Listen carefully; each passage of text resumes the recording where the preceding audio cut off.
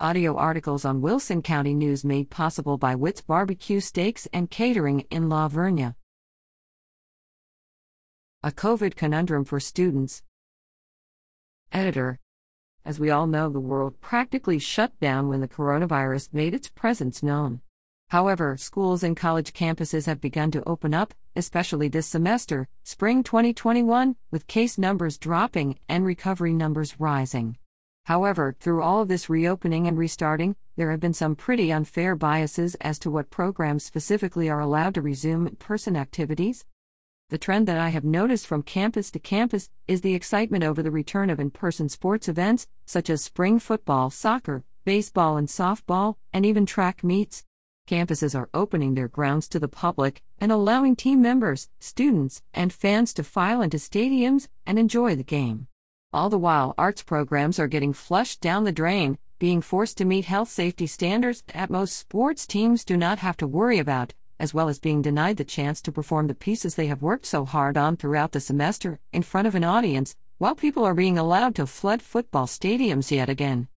As a liberal arts student and a member of my university's wind ensemble, our top band, but also the only band that was allowed to rehearse this semester in light of COVID-19, I find this trend upsetting. Firstly, it is simply unfair to allow only some students to fully participate in their activities when all students pay the same tuition fees per course like this. A 3-hour band period costs the same as a 3-hour soccer period, for example. Secondly, I think that it is silly to allow programs like football, which have nothing to do with a student's education, to commence in full while programs like band and art, which have everything to do with a student's education if that student is some sort of music or art major and are courses required to complete these students' degrees, are denied the opportunity to perform in front of audiences. This includes orchestral and symphonic performances, art showings, senior capstone presentations and recitals, and so much more.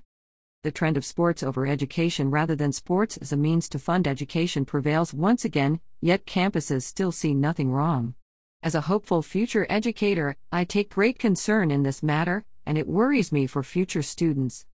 This all being said, if you know a student that is working hard to achieve their goals or to participate successfully in a school-based or extracurricular activity, whether these goals or activities are sports or arts inclined, be sure to give that student a pat on the back.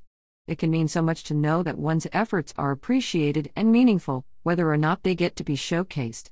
Let people know that you care and that they are doing great. You might make someone's day or semester. Julia Weaver. Floresville.